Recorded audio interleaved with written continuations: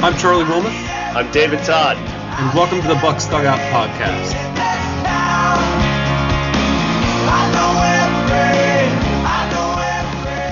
Welcome to the Bucs Dugout Podcast. He's Charlie Wilmoth. I'm David Todd. And the Pirates' 2012 season is over, Charlie. 79-83. And I know one of the things we wanted to do on this podcast is go back to, I think, maybe our second or third podcast right around opening day, when we made all sorts of predictions about how the Pirates would do. I know you've had a chance to listen to it. I haven't.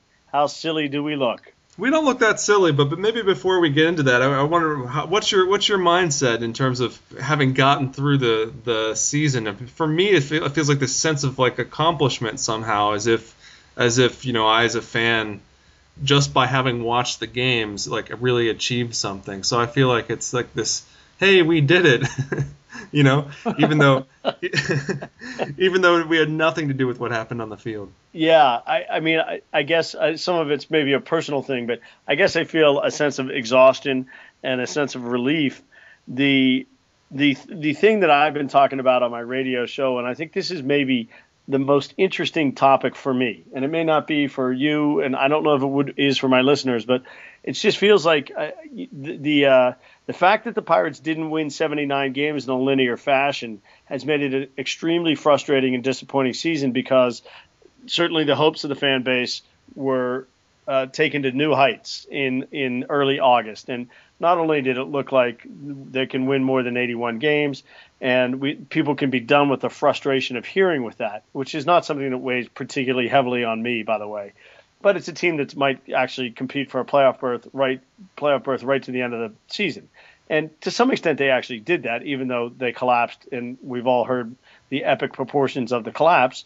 They were in contention for a playoff berth with 3 weeks to go, legitimately, when Milwaukee came to town in early September, and then they got swept, and that was kind of the final, maybe knife in the back for the fans.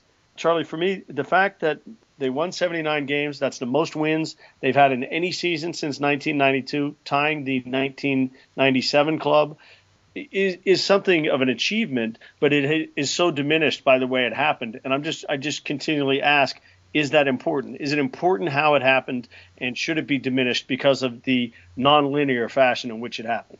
Well, I mean, if somebody feels something based on the way the season played out, you can't really dismiss that. You can't say that it doesn't matter what they feel, and I can't blame anyone for feeling a particular way. Just in terms of the trajectory of the organization as a whole, though, I mean, when you're evaluating how the organization, how healthy the organization is, how Neil Huntington is doing, I don't think that the collapse really means much of anything. And when we look back on what we projected at the beginning of the season, you said they would win 69 games. I said that they would win 73 to 75 games. So we were both, it turns out, a little bit pessimistic in terms of how the Pirates actually ended up playing. So, taken from that vantage point, I mean, things have gotten better. Yeah, I mean, that's exactly the stance I took, is when people argue about this, and one of the things that's been unfortunate that I think Twitter has exacerbated is there's no middle ground now. You either have to be all for the Pirates and the front office, or you have to be all against the Pirates and fire everybody. And it's it just simply has been exacerbated to no end by Dejan Kovacevic, and just the way it is. And if you say something or make an argument on one side or the other, then you're a Moneyball person, or you're 100% pro front office, or you're not. And that's unfortunate that the dialogue has taken that tone, and I don't think it has on Bucs Dugout, which is great. And so I guess the way I would say is, yes, I think they achieved a lot. My question is, when I look at Clint Hurdle, and I don't think there's any way you fire the guy when he's been there for 2 years and there are 22 games of improvement, 7 of them this year from 72 to 79. I just am frustrated by the fact that I think that he can do a better job of managing the game in game situations. And I keep coming back to it, but I really think it can be done much better than he did it.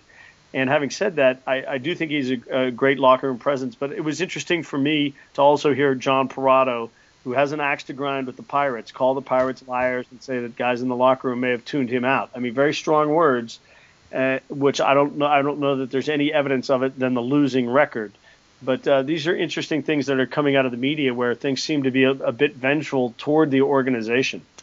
Well, I mean, I think that the organization has really burned some bridges with people in terms of how they've interacted with the media, and that's what you see coming out a lot of the time. And I think what you're really seeing when you see these incredibly vituperative posts from people who are within the Pittsburgh media is that, for one thing, they had this access to this thing, Twitter, that they weren't really a part of a few years ago, that allows them to broadcast their thoughts at any given second without the aid of an editor. And then that's one thing, and then that's the other thing is that I think the Pirates media relations have been, I mean, from what I can gather, so bad over the past few years that a lot of the Pittsburgh media is taking out those frustrations on the team instead of doing their job and giving us the facts and giving us analysis. I think that's fair to some extent. You and I are both reading things into that and aren't as close to that kind of situation, but that's probably a pretty good assumption from the information that we've gotten. Well, let me ask you now. Here we are, 79 and 83. It's been announced that Greg Ritchie, either on his own or with gentle prodding, is now going to go to George Washington and his alma mater. Do we know that was there prodding involved? Do we know that? No. Okay, we're just speculating I would here. certainly speculate in any situation like that where it's a possibility that existed. Sure. And that job comes up. It's his alma mater. He's 48. He can probably coach there for the next 10 or 15 years if he does a reasonably good job and retire and have that situation. And maybe that's something that he can very much look forward to. I don't have any idea how much he got prodded. It was suggested to me, and I would certainly not suggest that couldn't be possible, because I was one of the guys who in early June said, if nothing else, fire the hitting coach because of the way the approach of this team is so bad. So I would think that that's a possibility, but that's one thing that's happened. Charlie, do you expect to see anything else happen? I don't, no. I mean, there may be some small things. I'm not really sure, but we already know, I mean, or it's been reported at least, that Neil Huntington and Kyle Stark and Greg Smith are safe. And you would think if they were really dissatisfied with the way things were going, they would certainly start with Greg Smith as the first person who would probably get the axe. Apparently he's not going to, so I doubt they will. I mean, and just like you said, in terms of Clint Hurdle, he's kind of become a frustrating figure in Pittsburgh. But like you said, it's difficult to fire somebody after 2 years when there's been such huge improvements at the major league level. I guess the question there with regard to Hurdle would be, a team can improve by 22 wins over 2 years, and they can fire their relief pitcher. They can fire their middle reliever or their second baseman for not playing well enough, right? So why is it that we can't fire a manager for not being competent? Regardless of the fact that the players in the field are better than they were a couple years ago. You know what I mean? Yeah, I guess the question of that is what percentage of the job do the fans see? Right. Do we think that we see 80% of the job, or do we actually see 15% of the job? And so in that case, if it's 15, obviously, then there's a lot there that we're not able to evaluate. So I guess that's how I would come down on the point. I would just want to say, if I were running this team, I would want to be sure that after every game, regardless, there were 20 minutes spent. In some games it will take 2, and most games it may take 2. In some games it'll take half an hour. But going through the decisions and why, or maybe re-simulating the games over the course of a month in the offseason and going through the decision-making process and why Clint did things. And every time he says, well, in that situation, it was a gut feel, literally write it down, circle it, say we're going to come back and look at the end of the month, at the end of the year. Hopefully they did that this year. And you say you made 300 decisions over the course of the season that were gut feel or went against the percentages, and they didn't work for you 192 times. And that's too many, because 200 of those should work for you, and instead you had 200 work against you. So that's enough decisions that they impact games. And if 5 decisions or if 15 decisions equals a game, that was 6 games that were impacted there. And you have to do a better job at that, or we're firing you. But that's the kind of hopefully there's some kind of whatever the right word is. I'm drawing a blank on accountability. Yeah, or simulation that can maybe show him and improve upon his decision-making processes. Right. I mean, I totally agree with that. And I guess what we're both responding to is just seeing this guy being such a brutal tactical manager down the stretch. And also, make a ton of very strange decisions with regard to who gets playing time, including in these last couple weeks. So you're certainly right that there's a lot of aspects to this job we don't see. It may be that Clint Hurdle has more of a role in the Pirates improving than we do see. And if so, that's fine. But it is strange to me to see, for example, Manny Acta get fired twice, by the Nationals and then by the Indians, mainly because he was just in brutal situations both times and was really just trying to deal with the talent he had. It just seems like the manager is always fired as a result as a scapegoat for whatever the situation is in terms of a serious analysis of how good a manager this guy actually is. Yep, and we haven't gone through fully this minor league thing, and this particular podcast probably isn't the time to go through it, but very interesting, different takes on whether the Pirates have a good minor league system or not. I'll make a little plug for anybody who hears this on Wednesday. On Thursday, Keith Law will be on my show, I think 2:40 Eastern time, cool. and I'll talk to him about this stuff. We'll get into some of the nuts and bolts of it, and I'll have Jim Callis on sometime next week and get some more national perspective because Tim did write an article today that talked a lot about the depth of the system in terms of how a lot of guys were named in the top 20 players in the various affiliate leagues. And that's certainly a positive in terms of what people outside the organization think of the Pirate system. And then you had Bob Smizek write an article today or yesterday where a lot of what's written is the Pirates get discounted for the top picks that they've made. They say, if you exclude these guys, if you exclude these pitchers, or you exclude the Latin American guys, they don't have a good system. I don't think anybody's argued that Neil has done a fantastic job in the draft, and I think we can point to 2009 and say that it's almost been a complete washout, a disaster. But to think about 10, 11, and 12 and be passing evaluation on that and discounting the top picks, I think is just not the right way to do it. Well, I mean, I think there is something to be said for, it not being that hard to get a real talent in the first two picks of the draft, which I think a lot of that criticism is focused on. I think that but the point is that it shouldn't be criticism of that. It just is what it is. Well, right, but I guess what I've said about that is fine, that just is what it is. But they've also been spending a lot of money outside the first round of those drafts, and they haven't got a lot to show for it. But I think what a lot of the discussion in the media recently is focused on is trying to walk this fine. Basically, what the situation is, from my perspective, is that it is a good system. It is a good farm system. It's above average, but it's not as good as it could be.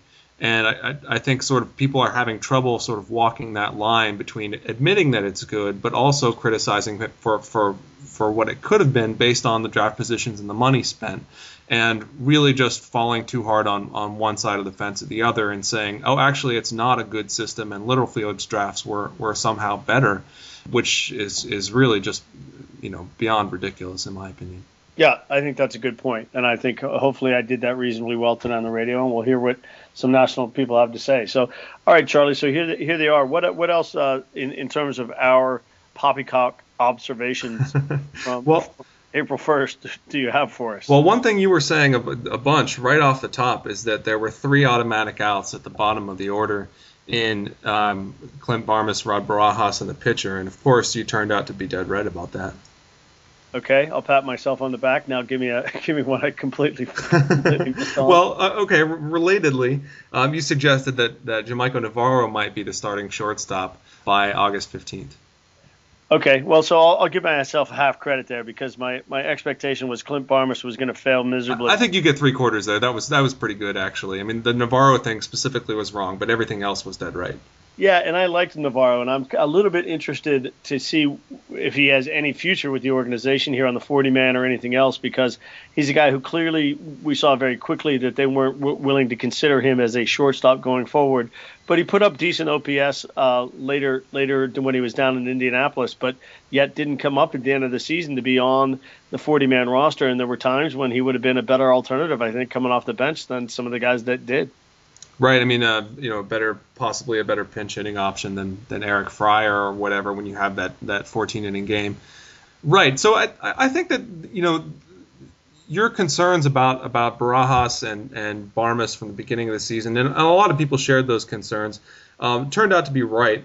I think that we've certainly gotten to the point where Clint Barmes is actually an underrated player due to the trajectory of his season and the degree to which people are undervaluing defense. The Pirates had a good infield defense this year, and Barmes was really the key part of that. And he also, didn't hit a whole lot, but ended up hitting a lot better in the second half than he did in the first. Yeah, I think the numbers in August and September were certainly acceptable, and with that kind of glove, if he were to put out that production with a 650 to 700 OPS, you'd live with it. And the kind of analogy I made is it's a little bit of the 1970s, 80s model where you got a weak hitting, slick glove shortstop.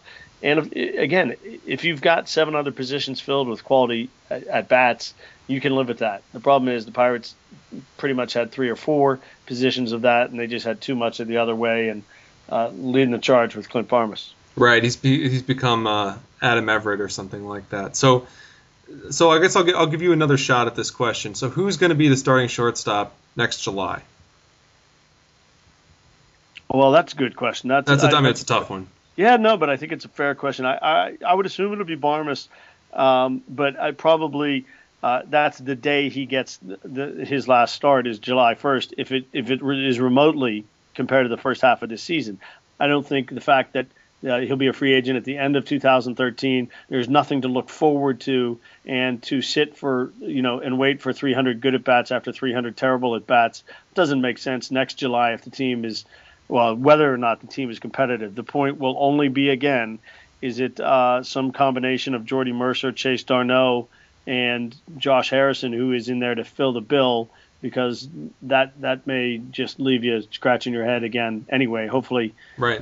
Whoever the Pirates bring in, they will bring in, I would imagine, somebody who they hope performs better than Bobby Crosby, but maybe a Bobby Crosby type, a guy who's an experienced major leaguer to be an alternative, a Ronnie Cedeno type, for God's sake. Right, bring in Ronnie Cedeno to be the backup to Clint Barmes. That would be hilarious. Yes, that would be helpful. But I think you're right. I mean, I think that you're probably not looking at the Pirates pursuing a starting shortstop this offseason, but potentially bringing in someone like that who can soak up a few hundred at-bats and not be embarrassing in case Clint Barmes gets off to the kind of start he got off to this year. I think that's something they'll definitely think about. So you also said, and this is it, then I'm done picking on you, but you also said that you weren't sure if Andrew McCutchen could be a .310 batting average, .380 on-base percentage type of player. That to me seems actually reasonably astute at the time, and Andrew McCutchen has shown that he can hit for average this year. But you know what, Andrew McCutchen, we laugh because we think about him hitting .372 in July, and he's going to finish the season at .327. And again, we had a huge second half collapse from where he was. Now, it wasn't as extreme as last year, and I actually meant to be pulling these numbers up earlier today, and I never got around to it. But, McCutchen, one of the faults that we all have is, we blame when a very good team or a team we have higher expectations for does poorly, we blame the best players. Right. And it's not the fault of A.J. Burnett and Andrew McCutchen that the Pirates didn't reach 500, but it is the fault of A.J. Burnett and Andrew McCutchen that they didn't stay 16 games over 500, because my argument has been that all the guys around them aren't very good, and they were never very good this season, and they were never very good the whole way through. But Andrew McCutchen was a guy who was the best player in baseball for 2 months. A.J. Burnett was going to win 25 games, and we can add a couple other guys into that mix because guys got hot at the same time, and Garrett Jones and Michael McHenry and Casey McGee. But, you say the whole reason it was unsustainable wasn't that they didn't add the right guys at the trade deadline, wasn't because X, Y, or Z. It's because Andrew McCutchen couldn't hit 380 and 50 home runs during the season, and Burnett wasn't going to win every start. And you just add a couple more points to that, and that's it. Yeah, James McDonald. I mean, that's a big part of it. And so really, I mean, McCutchen had OPSs of 1096 or higher in May, June, and July, and then in August he drops off to a 693 OPS. Comes back in September and hits pretty well, but that really puts the Pirates in a tough spot, especially with a whole lot of the rest of the team. I mean, most of the rest of the team besides Garrett Jones not really hitting a whole lot at that point. All right, let's put you under the microscope here, and you beat me a little bit. You were a little bit closer on the wins. What other wonderful lines did you have? I think my best one, by which I mean my worst one, was that I wasn't sure whether Jason Grilli or Chris Riesopp was the better pitcher, and I'm sure you'll love to gloat on that one. Well, I mean, I love Grilli, and Grilli, he's a very interesting guy, and we should do another podcast next week talking about the free agency situation, because there's just too much to cover here as a season-ending recap. But the Pirates identified Grilli early on as the eighth inning guy, and Juan Cruz is the seventh inning guy, and I think they handled. I do think, again, for the third year in a row, the bullpen was well managed. The right guys were in there. They generally did a good job. I don't think Clint butchered the bullpen as much as some others. They cut bait with Juan Cruz at the time. I remember telling you in June that I thought Juan Cruz was a DFA candidate. Yep, you did. And he I think they did the right thing. You'd like to see a little more consistency out of guys like Riesopp, but Hughes was a good find, and I think Watson's a bit underrated as a guy who has a good potential in the pen. So I do think the big interesting thing for the bullpen is where do Hanrahan and Grilli end up, and under what kind of contracts. And so Hanrahan's going to probably go from 4.1 to 7 million if they go to arbitration and don't move him in the offseason. Grilli's essentially a major league free agent. Again, Hanrahan was more than a useful pitcher. He pitched well for the Pirates. He gave up more home runs this year. That was an issue, and it came back to bite him a few times. And again, right here in the last week of the season. But the point being is, what are you going to get for Joel Hanrahan now, and will you get more at the trade deadline? And I would like to have seen it happen a year and a half ago. We'll never know the answer. But do you think they should move him in the offseason if you get what you consider an equitable return, which is not going to be, let's say, is not a major league starting left fielder? Yeah, I think you have to think about that. The problem is it seems to me that time when teams usually really bite on those kinds of deals tends to be at the trade deadline, and the Pirates haven't been in the right situation in the last couple of years in order to make that kind of move, or in order to make that kind of move a really attractive one. But if they can get a good offer for him at this point, given what he's going to be making and when he's going to be eligible for free agency, I think they've got to consider it and hope that some arm that they have in the high minors right now, or someone else can make his way into the closer's role. It really is shocking to look at, if you look at Grilli and Hanrahan, their numbers through the season, and this is without today's game, and I don't think either of them went. I didn't see the last inning, but Grilli with a 2.91 ERA, Hanrahan with 2.72. Grilli went 58.2 innings, Hanrahan went 59.2. Grilli gave up 45 hits, Hanrahan 40. Grilli gave up 19 earned runs, Hanrahan 18. Grilli gave up 7 homers, Hanrahan 8. And then the difference is in walks and strikeouts, and you'd think that would go Hanrahan's way, but it doesn't. 22 walks for Grilli, 36 for Hanrahan, 90 strikeouts for Grilli, 67 for Hanrahan.